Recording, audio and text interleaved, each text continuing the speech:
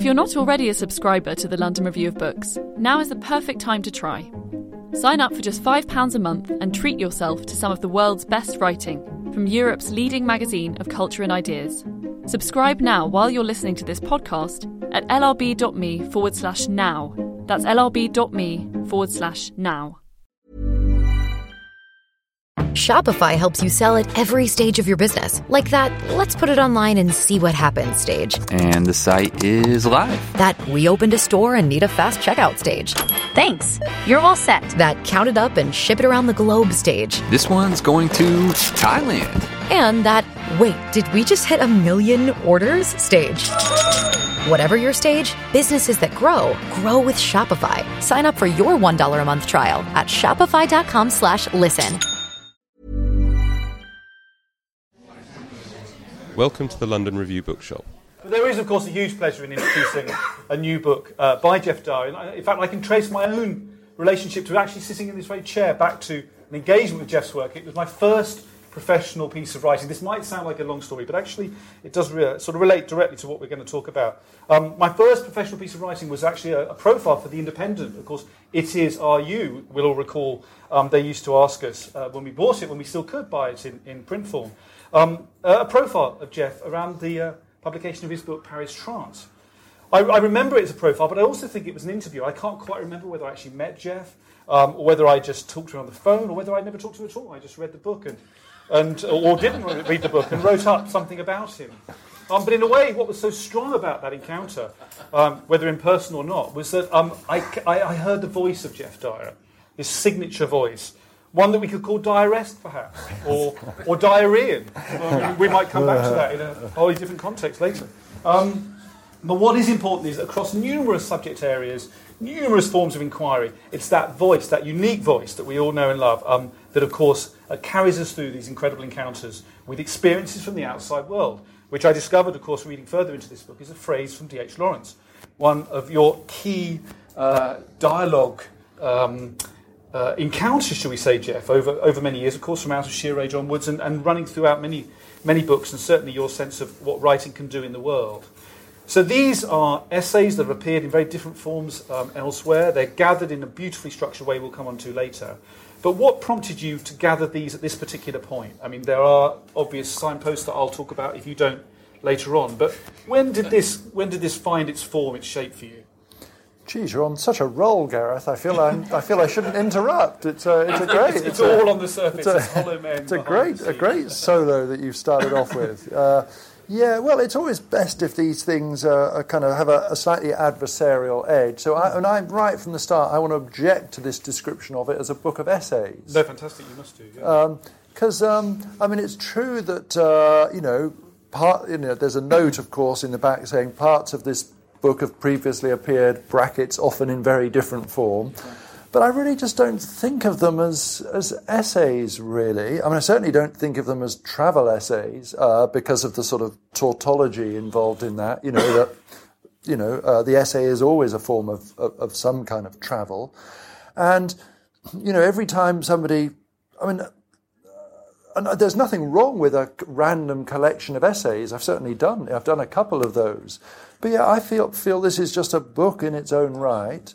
And for every one that is sort of essayistic, there's another that is, there are at least two of them which were published first of all as fiction, as stories.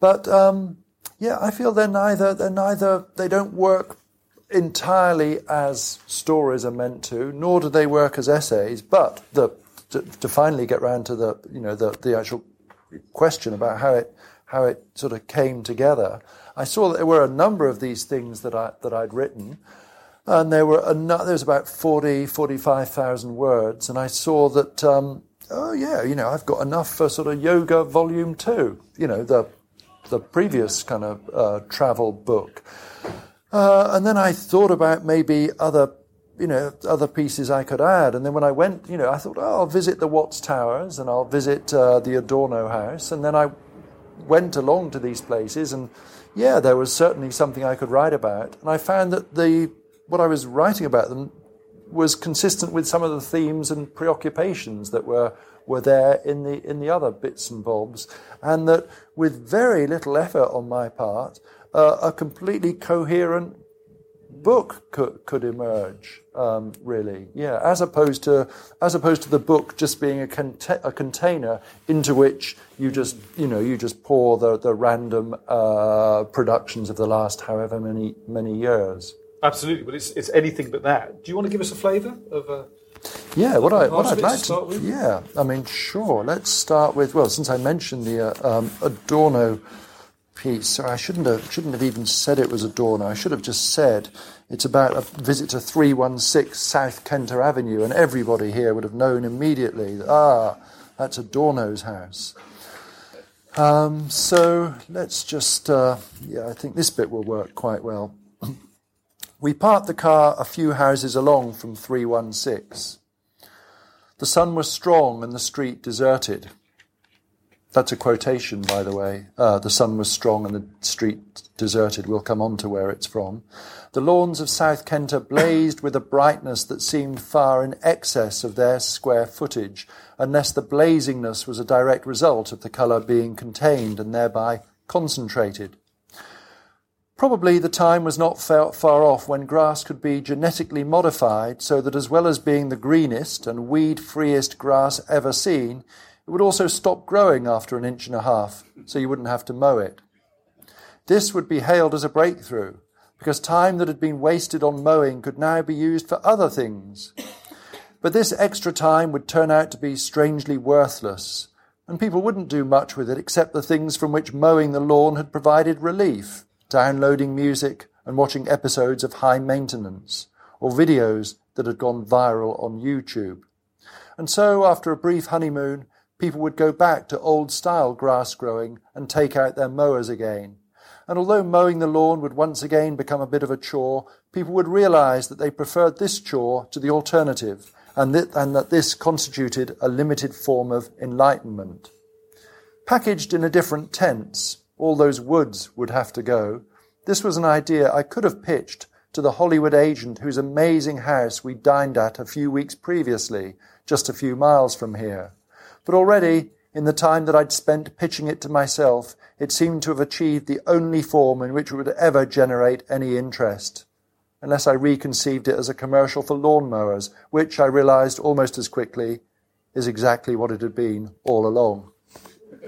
It's a little parable, that, in fact. Well, on the back of the wonderful new Canongate edition, there's also a wonderful little parable that actually goes back to the first story. Oh, yeah. That we know in our culture almost. Back to the Garden of Eden. I could read that one as well, I think that'd actually. be great. Yeah, okay. Because that sets us up very well, I think, between the two. You should have said, Gareth, and I'd have read that one instead of the one I did read, man. You should always run with it. Yeah. So this is just another. After this, I promise you there won't be any more reading, or not much, because it's much more fun when Gareth and I are speaking. This is where I'm in the little island where Gauguin ended up, called Iva Oa. Other people thought Iva Oa was paradise, but if this was the case, then it was a paradise from which I was becoming impatient to be expelled. With this in mind, it seemed certain that the apple in Eden grew on the tree of knowledge of elsewhere. Up until that point, Adam and Eve were happy where they were. Then they ate the apple, and it was slightly disappointing to them, and they started to wonder if maybe there were other kinds of apples elsewhere, if there were crunchier and crisper and sweeter apples to be had from somewhere else. They began to think that there might be a funner place where the food was better. They even began to suspect that paradise itself might be somewhere else. And not only that, they began to think that there might be some commercial potential in this knowledge, that it might be possible to make a living importing and exporting these apples and marketing paradise as a destination. From there, to keep the history of the world as brief as possible, it's only a small step to package cruises and supermarkets stocking full spectrum of exotic fruits. I mean, that's really tremendous, and in a way, is the seed of the whole book, the whole collection in a way. This constant tension that you experience between the desire to be elsewhere, your arrival there on whatever time frame and for however long or short a period, and then the increasing frustration with the location because of its failure or its inadequacy in relation to the hope imposed or impressed with in your journey towards it. It can work the other way round as well, though, that there's a sort of serial disappointments and frustrations that then give way to a sense of being absolutely where I want to be. So that, for example, the piece about the lightning field, we arrive there, and it's a colossal disappointment because there's absolutely, much hyped piece of land art. You arrive, because of the time of day you arrive, when the sun is directly overhead, there's literally nothing to see. I mean, maybe there's a few what look like little sticks in the field, and then gradually, as this experience unfolds over time, you begin to realize, oh my God, this is this is a sort of secular version of a religious experience that we're having. So I really,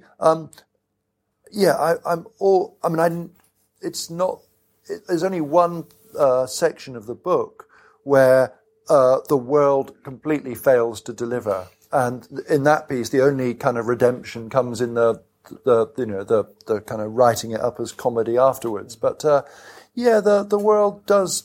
I mean, to give it credit, it continues to deliver. No, I mean, when I mentioned the opening idea of anticipation, disappointment, and wonder, of course, that is actually the twist in the tale, in the book for the reader and for you.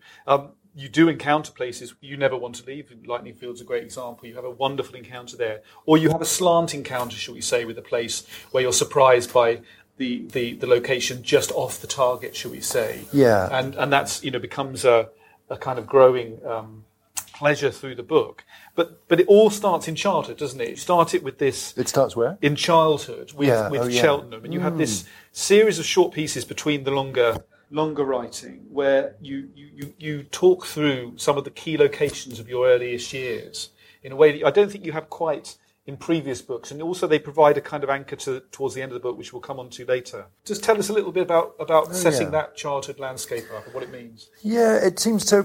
Quite a lot of the stuff in this book and in the yoga book as well, it deals with these kind of places. Some of them are kind of sacred sites, Angkor Wat, that kind of stuff in the yoga book. And, these are places where there's some kind of special power or, there's a power emanating from these places and there's a kind of power converging on them. And, in the case of Angkor Wat, say, or the lightning field or the spiral jetty, of course there's that power because, they've been designed for that. But as I was thinking about where did my receptivity to these places start? And somewhat in the style of Raymond Williams' The Country and the City, whenever I thought I'd located the origins of it, it turned out that there was a kind of a pre-echo of that earlier and earlier on in my childhood. So that, like many people from Britain, I have a great fondness for the American Southwest. And I thought, oh, that's because of, Westerns or whatever. And then I remembered that my mum had 3 sisters, one of whom was incredibly beautiful, and they were in this farm in rural Shropshire, and my mum's sister was poised to go into service, and she came to the attention of this pupil at Shrewsbury Public School. And then this kind of version of a Thomas Hardy novel unfolded where he liked the look of my Auntie Hilda, who's still alive, by the way, 92 now, and he whisked her off from the life she was meant to lead. She then moved to London with him, and in sort of London, the 1960s, she met this self-made millionaire who took her off on a cruise on the, and they did a sort of tour of the American national parks. And she sent to me these brochures for the Painted Desert and all this kind of stuff.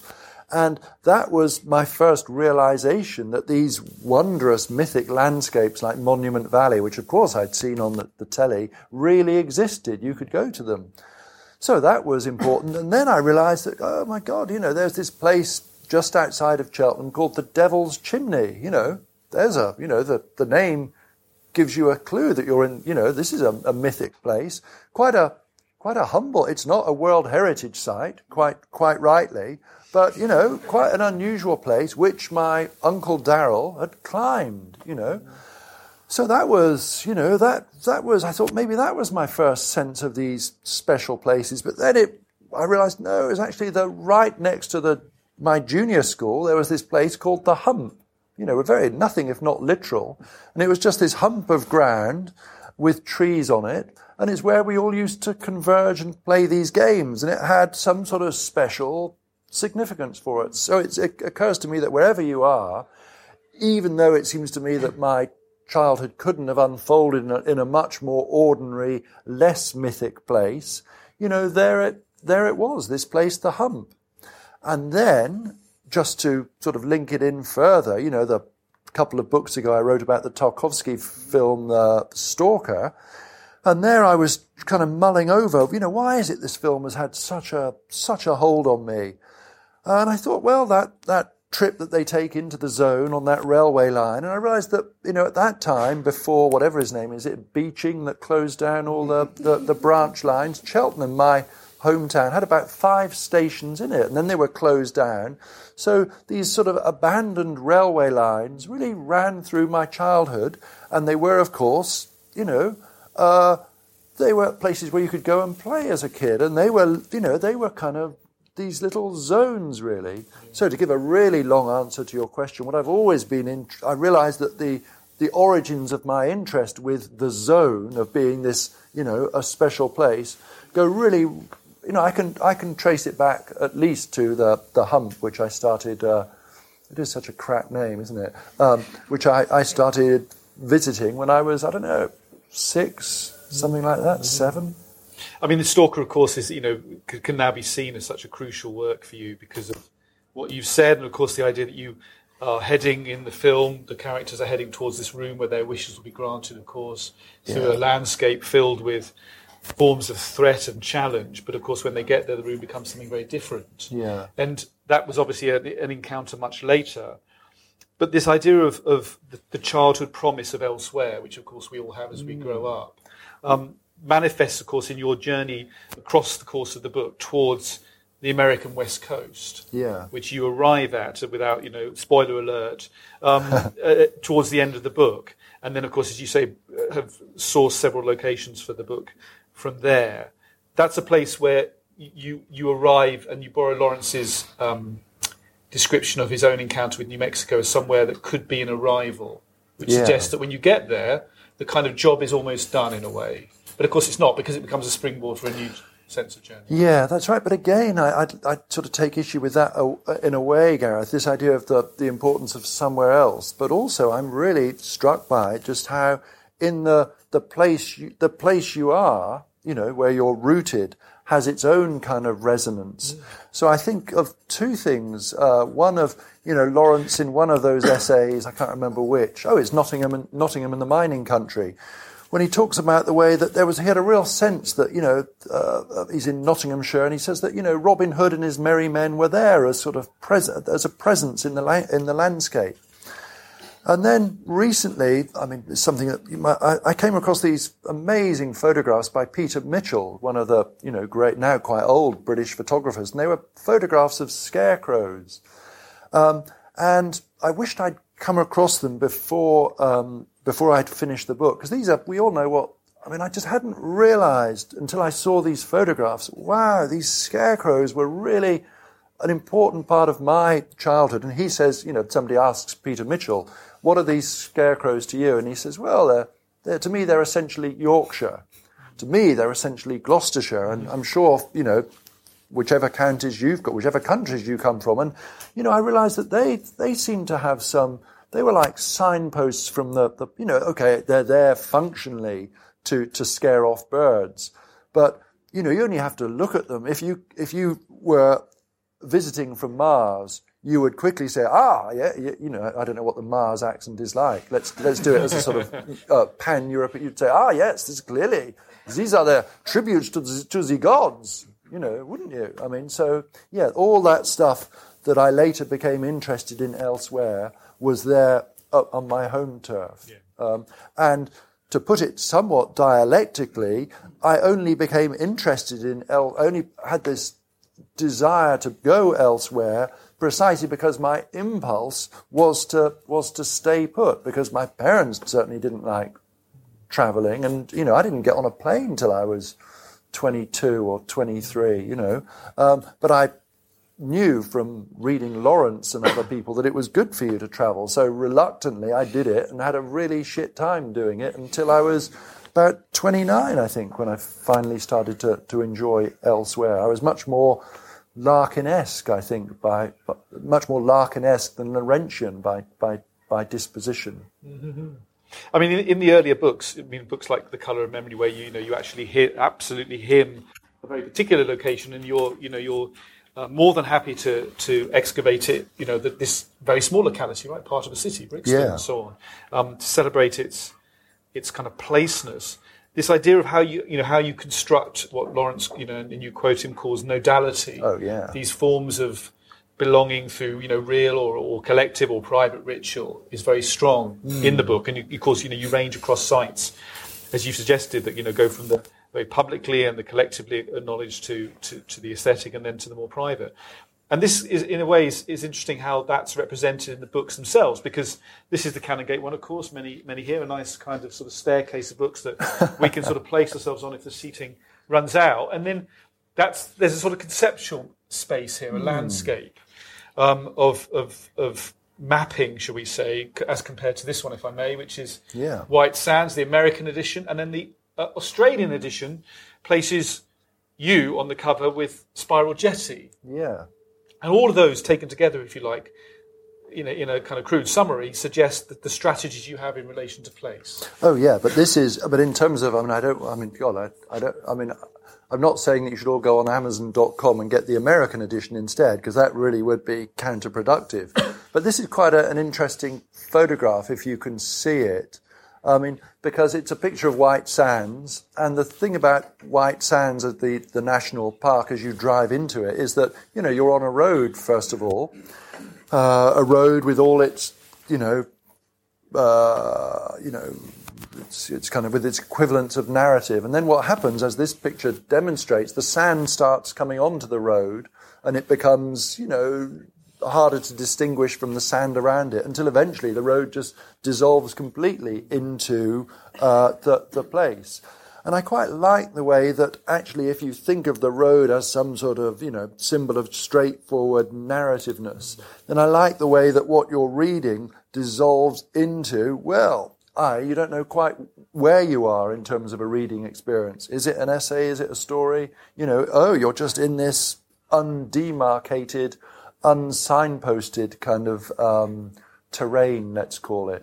So I like the idea that, in a way, the reader is sort of asking, oh God, where am I in terms of the reading experience? Because quite often when we're reading, we like the way we know where we are, and we can see all those sort of we're aware of the conventions that make reading a particular kind of book enjoyable. But I like the idea of, oh God, actually I'm not quite sure where I am reading-wise, formally. Well, in the beginning of the book, of course, there's a kind of practical preface, shall we call it, where you suggest that aspect of things in relation to the book and in relation to one particular naming that happens in the book. Yeah.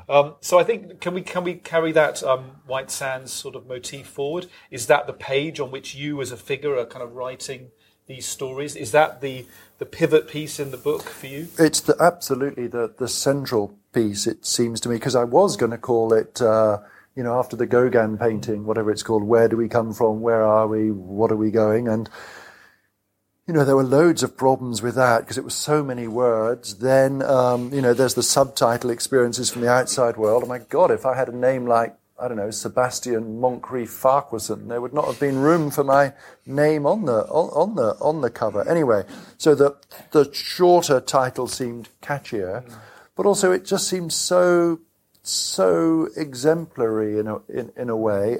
Partly because the story, as some of you will know, the story White Sands, we're driving along, we pick up a hitchhiker, and it's all nice because it's always nice to pick up hitchhikers.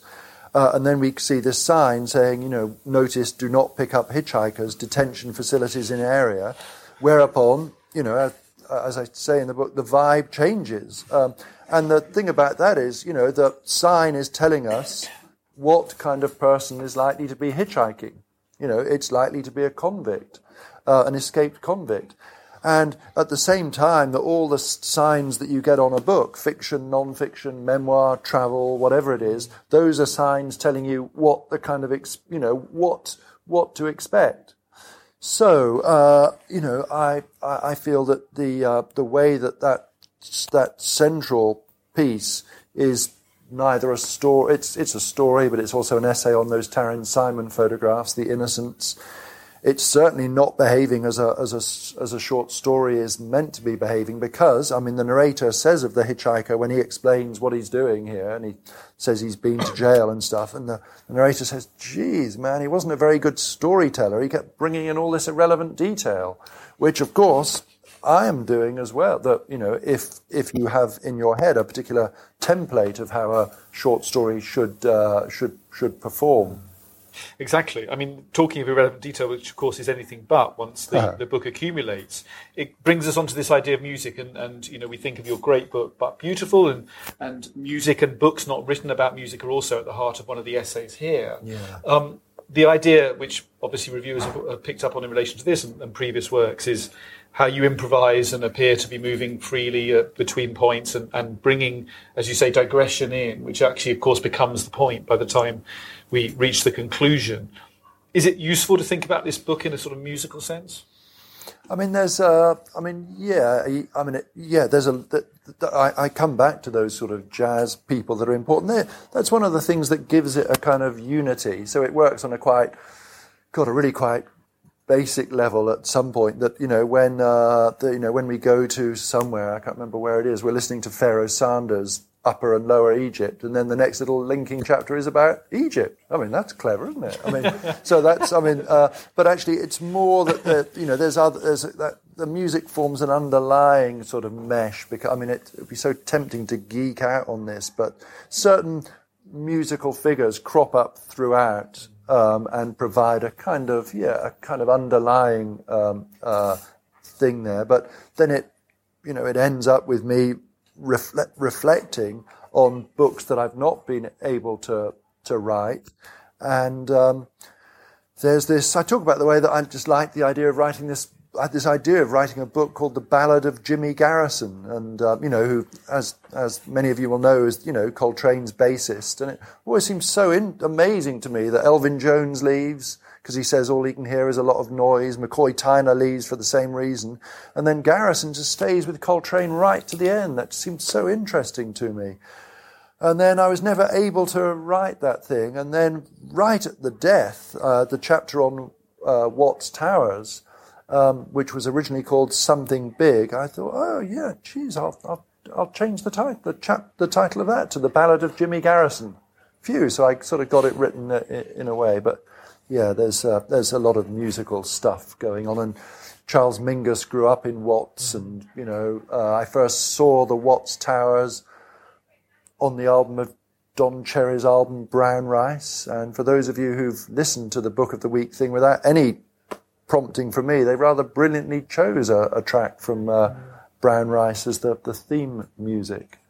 Fantastic. Well, going back to the first short reading that Jeff gave us, of course, where he talks about the time wasted by mowing the lawn, of course, can be used for other things. If you have not heard those Book of the Week readings, you can, of course, save the time that you would have spent reading them in the book and listen to them while doing something else, because that is the Book of the Week on Radio 4, which is again a whole other shift that we perhaps could talk about later in how you're perceived here. As Zadie Smith says, you are now a national treasure, and that has significant implications, of course, which we can come on to shortly.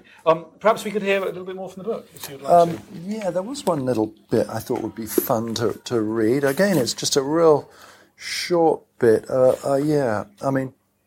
This is... I don't know. I didn't listen to all of this. I hope that this wasn't in if you've been listening to the radio. It's okay. So this is about our life. So we live in Venice Beach now in LA, and that's all you need to know. Before we started going on our driving pilgrimages, we would cycle along the bike path to Santa Monica. It's right by the ocean, the bike path. The bike path is clearly marked, but there are always lots of people walking, or not even walking, just dawdling and stopping in the middle of the path to take pictures. Even some of the cyclists have no more idea of how to ride a bike than if they'd rented a donkey for the afternoon. So although it's one of the nicest bike paths in the world, it's also slightly irritating, since you have to ring your bell constantly to avoid the herds of iPod zombies and THC drongos, some of whom don't even register that the bell is intended as a warning, like the slim girl in unignorable denim cutoffs who, smiling through a fog of narcotic bewilderment... As a person with a very deep voice, I'm hired all the time for advertising campaigns. But a deep voice doesn't sell B2B, and advertising on the wrong platform doesn't sell B2B either. That's why if you're a B2B marketer, you should use LinkedIn ads. LinkedIn has the targeting capabilities to help you reach the world's largest professional audience. That's right, over 70 million decision makers all in one place. All the big wigs, then medium wigs, also small wigs who are on the path to becoming big wigs. Okay, that's enough about wigs. LinkedIn ads allows you to focus on getting your B2B message to the right people. So, does that mean you should use ads on LinkedIn instead of hiring me, the man with the deepest voice in the world? Yes. Yes, it does. Get started today and see why LinkedIn is the place to be to be. We'll even give you a $100 credit on your next campaign. Go to linkedin.com/results to claim your credit. That's linkedin.com/results. Terms and conditions apply. Before Shopify, were you wondering, where are my sales at? Now you're selling with Shopify, the global commerce platform supercharging your selling. You have no problem selling online, in person, on social media, and beyond. Gary, easy on the cha-ching. Oh, sorry, but my Shopify sales are through the roof. Start selling with Shopify today and discover how millions of businesses around the world use Shopify to ignite their selling. Sign up for a $1 per month trial period at shopify.com/listen. Shopify.com/listen. Responded, "What a pretty bell." But since one of the attractions of California is the relative absence of aggression, it's not in anyone's interest to start yelling, "Get out of the fucking bike path, asshole," even if that's the thought going round and round your head like a bicycle wheel. God, it's quite nice being in. You come back to London, with all the aggro, and it's sometimes I kind of like it in California, knowing that I'm the most aggressive person for several miles around. It's a kind of, yeah. Well, in your previous book, when you were out at sea on the USS George Bush, you were the tallest and almost the oldest person on the boat, weren't you? And that obviously led to all sorts of amusing and insightful encounters. So that, I guess, begs the question of, in relation to travel, are you deliberately wanting to put yourself into a situation, a zone, as an exception? Oh no, I just like many people. I've always liked being in America. And then once you get to America, California is always beckoning. But it's this thing, the way that one's destiny never quite, for years I was saying, oh God, I felt it was so my destiny to live in California. And I'd say to my wife, God, it's just, my whole life's a failure because I'm not living in California. But I'd always envisaged living in Northern California. And I'd always hated Los Angeles when I'd visited it for sort of the reasons. It's such a difficult city, and there's, so I sort of feel, oh yeah, I'm in California, but I'm not where I always thought I'd be, and Los Angeles. But at the same time, one is conscious of, there's such a tradition of British writers in Los Angeles, of course. I mean, Christopher Isherwood was, in addition to all those German heavyweights, who were all living near each other in a way that seems kind of incredible, really. When I first learned that Thomas Mann, Schoenberg, and Adorno and Horkheim were all sort of living on each other's doorstep. In addition, there's sort of British writers, not Huxley, what's his name? Christopher Isherwood was living just down the road from us in Santa Monica. But in a way, this is a perfect sort of lead into the next question, really, about the title, because although you borrow from Lawrence and he talks about New Mexico being the greatest experience from the outside world that he had ever had, finally, of course, the book is about the interior space, isn't it? Absolutely. Yeah. I mean, it's an obvious point to make, but your riffs with writers, your dialogue with other culture and the lineage you've joined is made in the head, isn't it? And that's the point. Yeah. And it's a crucial threshold between your interior life and ongoing experience and this other thing, this true elsewhere that we call the world. Mm-hmm. Yeah, and at the same time, of course, that thing that's going on in your head is changed by what you are. There would be no point.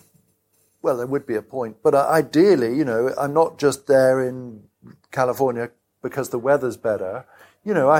I would feel, and I would hope it's changing me in some good way. Goodness knows. So that the effect writing wise will hopefully be one will have sort of experiences that one wouldn't have here. Two, for me, crucially, the blinkers will be off because of when those of you who live in London, I'm sure many of you, you've got, as you're going around the city, you've got just one idea in your mind, which is to get to where you want to go without let or hindrance, to get there as quickly as possible. And it's all a question of just, that kind of thing. Whereas to be in a new place, I feel the blinkers are off somewhat because it's new to me. But also, that one is going to become a different kind of writer, in the way that the place is impacting you in that way is very difficult to assess, isn't it? Absolutely. Most of us, I'm sure, have had various thoughts on the beach about travel and place and all those sort of things. But what you do so brilliantly, of course, is you push through the first, the second, the third wave of let's call it insight at the beginning, and actually get to the real point, which is always the twist, the kind of counterintuitive. Yeah, which is twist. a joke, which is quite often a joke. Very possibly, but also incredibly rewarding. So there's constant surprising dialogues between time and space and absence and presence and the idea onwards and behind and underneath all of this is this kind of sense of resisting decay and the sands of time and so on, which come in a kind of Ozymandian way throughout. But this all culminates in a very personal way, a very profound way, and actually first published in the London Review of Books, of course, with your stroke, and that in a way is the reason for all the previous encounters, it seems to me. It's the idea that faced with a threat, one looks and enjoys and delights in the wonders of the world. The stroke piece was the natural piece to end. I won't say much about this, but the extraordinary thing for me was that it just happened so soon after we arrived in California. So that kind of, I don't know. The question that several people have asked is, there's a real sense of time passing in this book, and is that because of the stroke? And the answer is no, not really, because although for a little while I was conscious of that this thing could happen again, in no time at all, I just continued being, I wasn't going around expecting anything bad to happen again. I think it's much more that sense of time passing is just that it's just so remarkable how time starts speeding up. My friend was quoting the great Martin Amis line about that. What was it? The bullet train of the 50s, of one's 50s. Yeah, and time really starts hurtling along. Well, I have no idea what time it is, actually. It's almost exactly the time when we should open it out. But before we do, I'd just like to ask you about images in the book, because there's a kind of...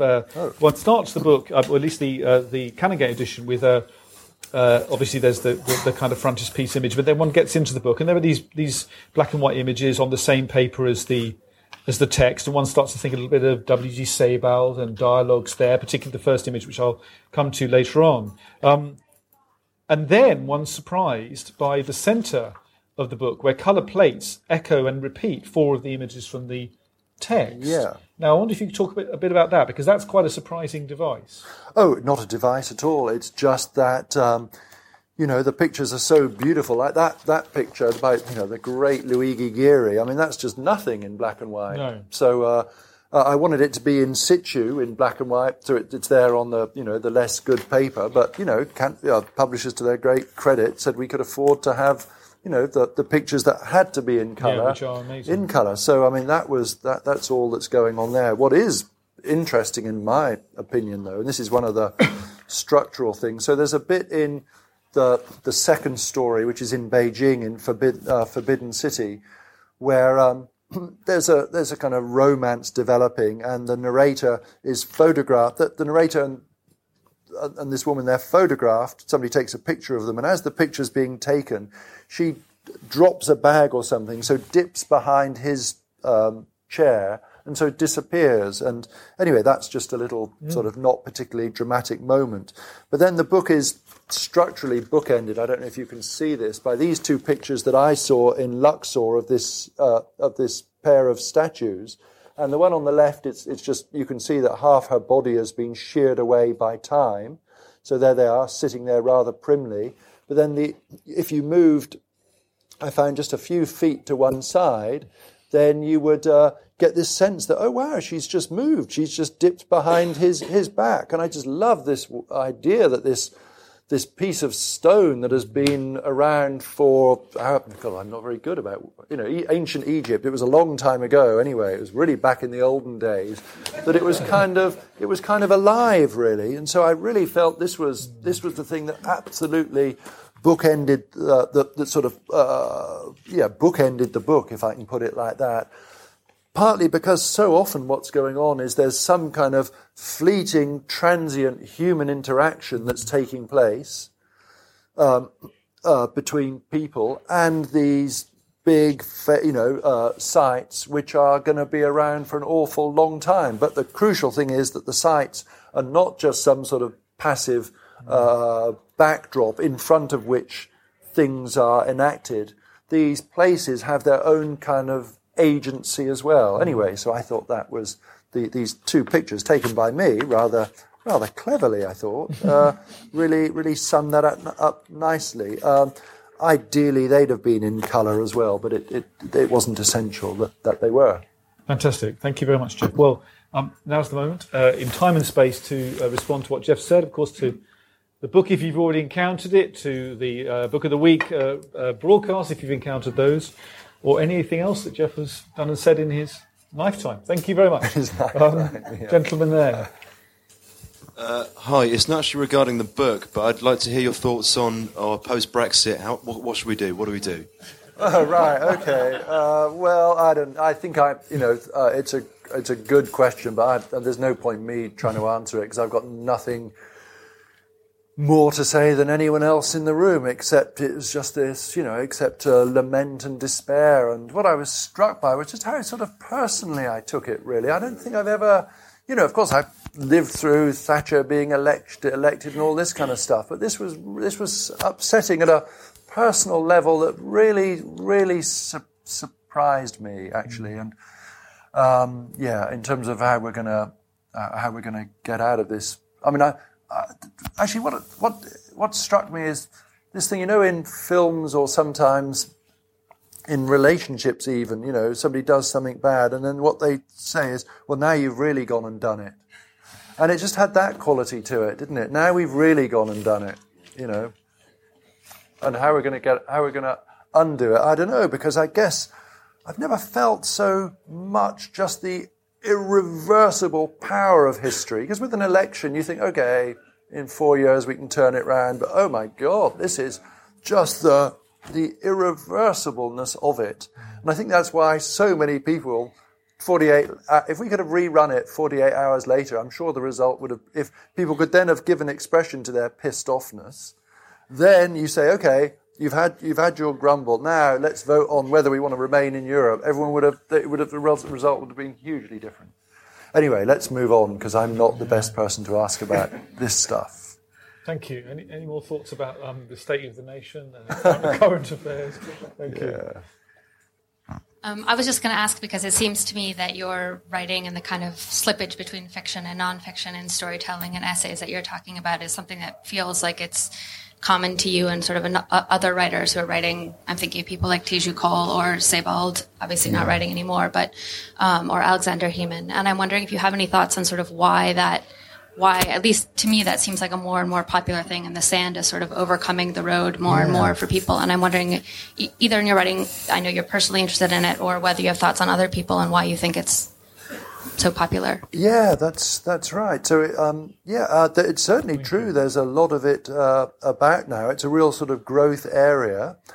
And I don't know why it's happening now.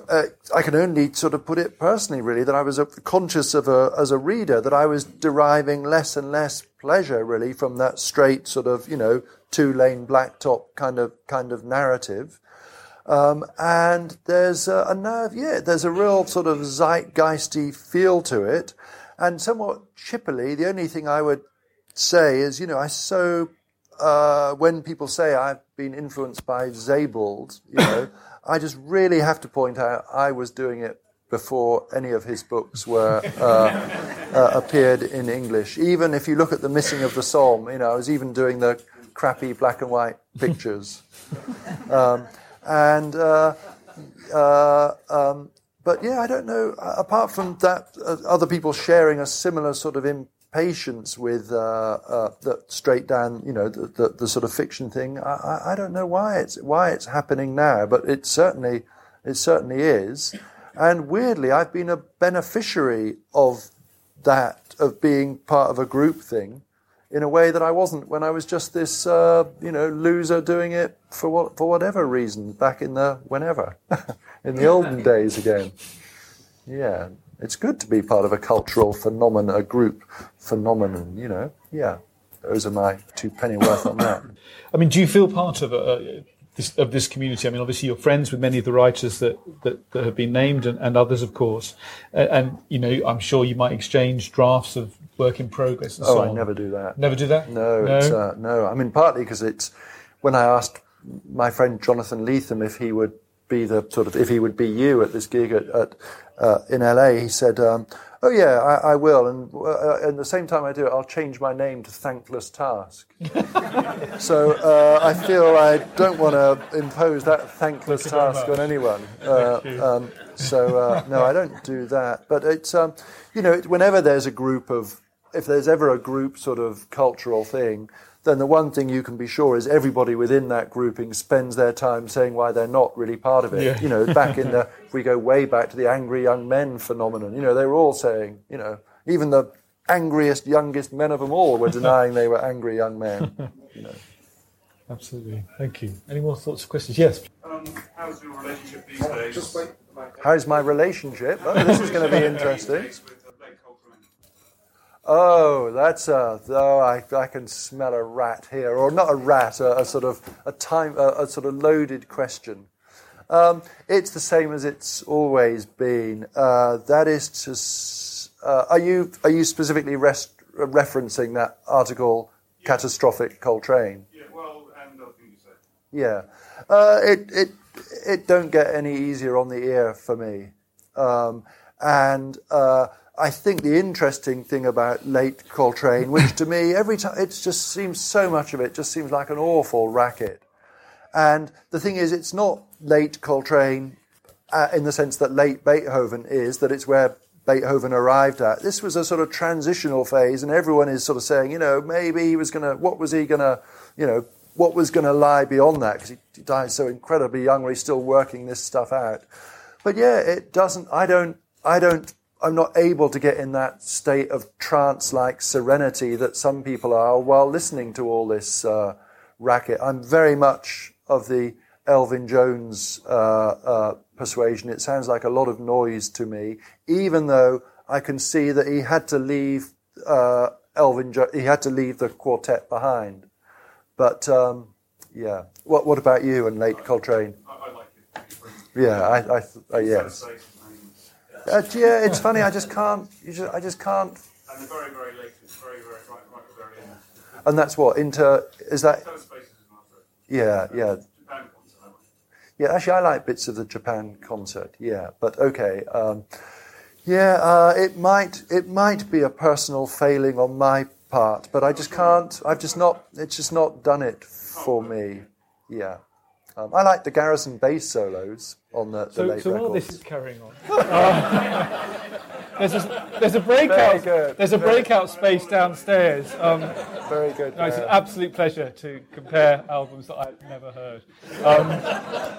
But it makes me want to listen to them now, which I guess is the result. Yeah. Anyway, let's move on. Yeah, that was to even later Coltrane. Perhaps.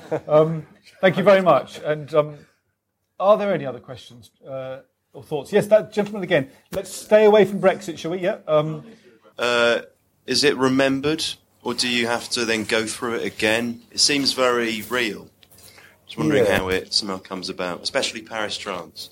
Yeah, in Paris Trance, I think it's really quite contrived because there are those kind of little essays in conversation about, submarine films or POW films or whatever. And generally, I think it's probably quite representative mix of semi-remembered things that are then just improved.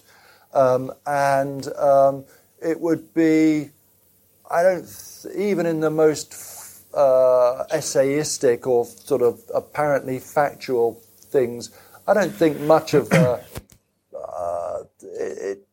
it's the original conversation tends to be only a very first draft of things, although some bits are sort of too good to be true. So, for example, when we visited the Adorno house and we got speaking to the current tenant there, I swear to you, her parting words to us really were, "Remind me, how do you spell Adorno again?"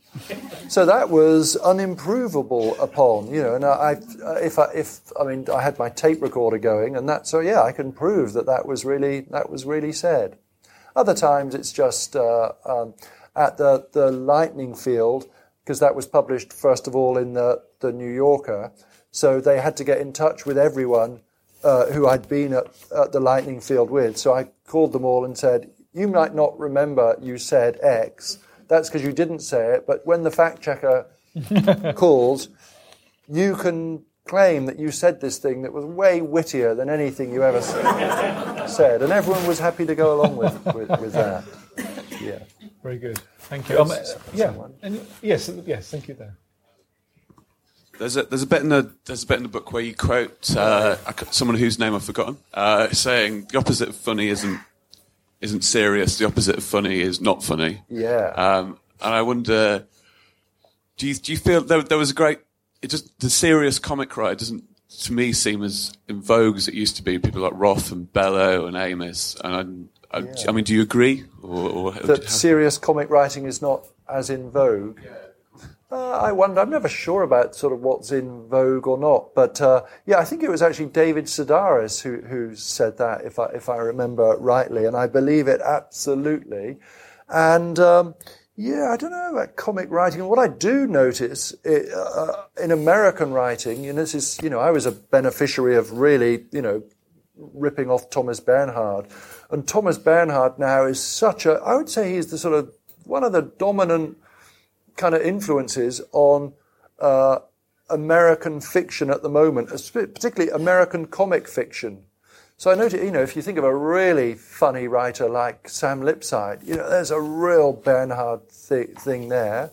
Then think of somebody like, Ben Lerner is screamingly funny, isn't he? And very, very, very serious. And then Paul Beatty, the author of that book, The Sellout. I mean, that is real piss your pants funny.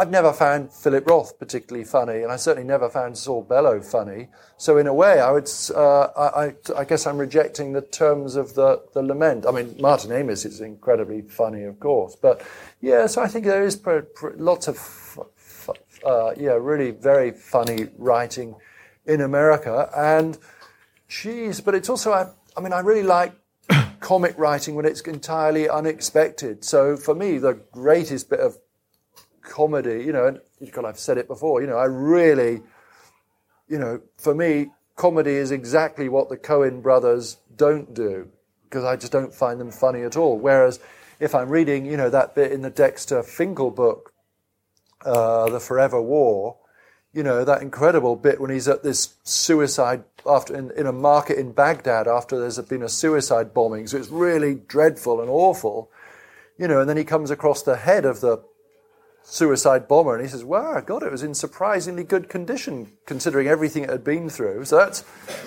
kind of hilarious and awful. And then he says, but the really incredible thing is that the look on his face is one of surprise, which is extraordinary given he was the only person there who knew what was to come. And it seems to me that's great comic writing because it's much more effective than having somebody like, some BBC news reporter saying, giving the normal tear-jerking stuff, whereas the horror of it is enhanced at the same time that it's funny. So that's the kind of, I really very much like that kind of thing where it's funny, you're maybe not even aware, you're not even sure that you've got permission to laugh. Yeah. So comic writing is alive and well, I think. Thank you very much. Thank you. Yes, here. Please, yeah. I didn't expect that you were taking your tape recorder with you. I don't typically, but on this occasion, I wanted to have it just as a partly because we were driving, so I was just speaking into it. Yeah. Are you a continuous note taker then when you're travelling? Not typically, but if I'm going, the answer to the question was, am I a note taker? If I'm going somewhere on assignment, as it were, then I have to be because of my natural tendency to not notice stuff. So having the notebook is an incentive it's an encouragement for me to notice. Because I'm intrigued, I think, in the way in which your writing veers between the sort of calculated and the chance encounter. I'm wondering how much, in a sense, you set out to create in a very specific kind of journey, and then how much you were affected by things that along the way that you never thought you'd write about, but suddenly become hugely interesting. And I'm wondering how much, in fact, is calculated and how much you leave to chance. Well, you've summed it up quite well, that I'm there looking for, hoping things will happen, and sometimes they don't. So, for example, I went to Sarajevo to give a talk on war and memory or something, and I was really thinking, oh yeah, Sarajevo is there, that is obviously just waiting for me. Something is going to come out, and it didn't. I just didn't have nothing happened to me. I didn't have even a great responsiveness to the place, even where I stood at the place where Franz Joseph Ferdinand was assassinated. It just didn't happen. So there's a limit to the extent to which you can contrive things into happening, but I'm pretty responsive to the potential for things happening. And then, even when, and then the calculatedness of it, all of this thing that you're describing, the combination of the random and the calculated, is then repeated again in the writing process, of course, when things just come to you, and then once you've got some kind of draft, of course, you can then, bring in all sorts of effects and so forth and revision. Yeah. Oh, there's someone yes. waving. Oh, yes, yeah, please. Very, very... I'll describe him to you. He's a good-looking guy. You talked about being drawn to places of myth. Are we getting them? Are you getting it? No, could you speak right So into it? you talked about being drawn to places of myth, and I was just wondering if that's why you ended up in Los Angeles, which might be the ultimate example, really. Of a place of myth? A place of myth, Los Angeles. Invention The question was about me being drawn to places with mythic significance, so is that why I'm in Los Angeles? And the answer, unfortunately, is no. Although you're right. My God, it's a very religious city in a way, with the actors as gods. It's completely random that we've ended up there. It's just entirely due to my wife's work. What is really interesting about it, though, as the Adorno chapter I hope shows, is that this paradigmatic city without a past, where regularly things are just bulldozed after a very short time. There's this incredible kind of amount of history going on there. It's just not as heritage cited as it. It's not a blue. It's not like there's blue plaques everywhere. But my Lord, there's so much that is that has gone on there, and it's discoverable. Although then also it's not discoverable. So for ages I was trying to find out, because there's a bit in the book about this thing that I find so moving, that this nutcase, Ornette Coleman takes his, sits in on somebody's gig and plays a solo, and it's so awful that you get sort of run out of the concert hall, and then later on, Charlie Hayden, who was at that gig, tracks him down, and then there's this beautiful thing of them all rehearsing this revolutionary music in Ornette Coleman's garage, and I was asking lots of people, where was this? Where did this momentous coming together of this Christ-like figure and his first disciples, where did it happen? And nobody could tell me. Similarly, it was very difficult to work out where the Hillcrest Club was. There's the Hillcrest Country Club, which is sort of a golf club, which certainly isn't where Ornette and that lot were playing. But it's sort of, I find that the way that the locations of these really important cultural events are not flagged, and sometimes, in some ways, are no longer existing, is really quite fascinating about Los Angeles. And another place of great significance in the book, that in a typical LA way, I can't remember what the original name was, but it's where Hayden went looking for Ornette Coleman. He ended up meeting, I think, Art Pepper. And now that's like a Taco Bell or something, So I kind of, it's frustrating, but I like that aspect of it. So there's these, if you like, there are these song lines, or there's this dream time underlying the famously transient architecture of LA. Mm-hmm. Thank you. Thank you very much. Do please buy this book, buy all the other books, get the one for free that David mentioned, have another drink. Thanks to everyone here at the LRB for making it possible. Thank you for coming. Please thank Geoff Dyer. Thank you. Oh, thank you, Gareth. Thank you for joining us for this London Review Bookshop event. For more, visit our website at www.londonreviewbookshop.co.uk or search for the London Review Bookshop on iTunes.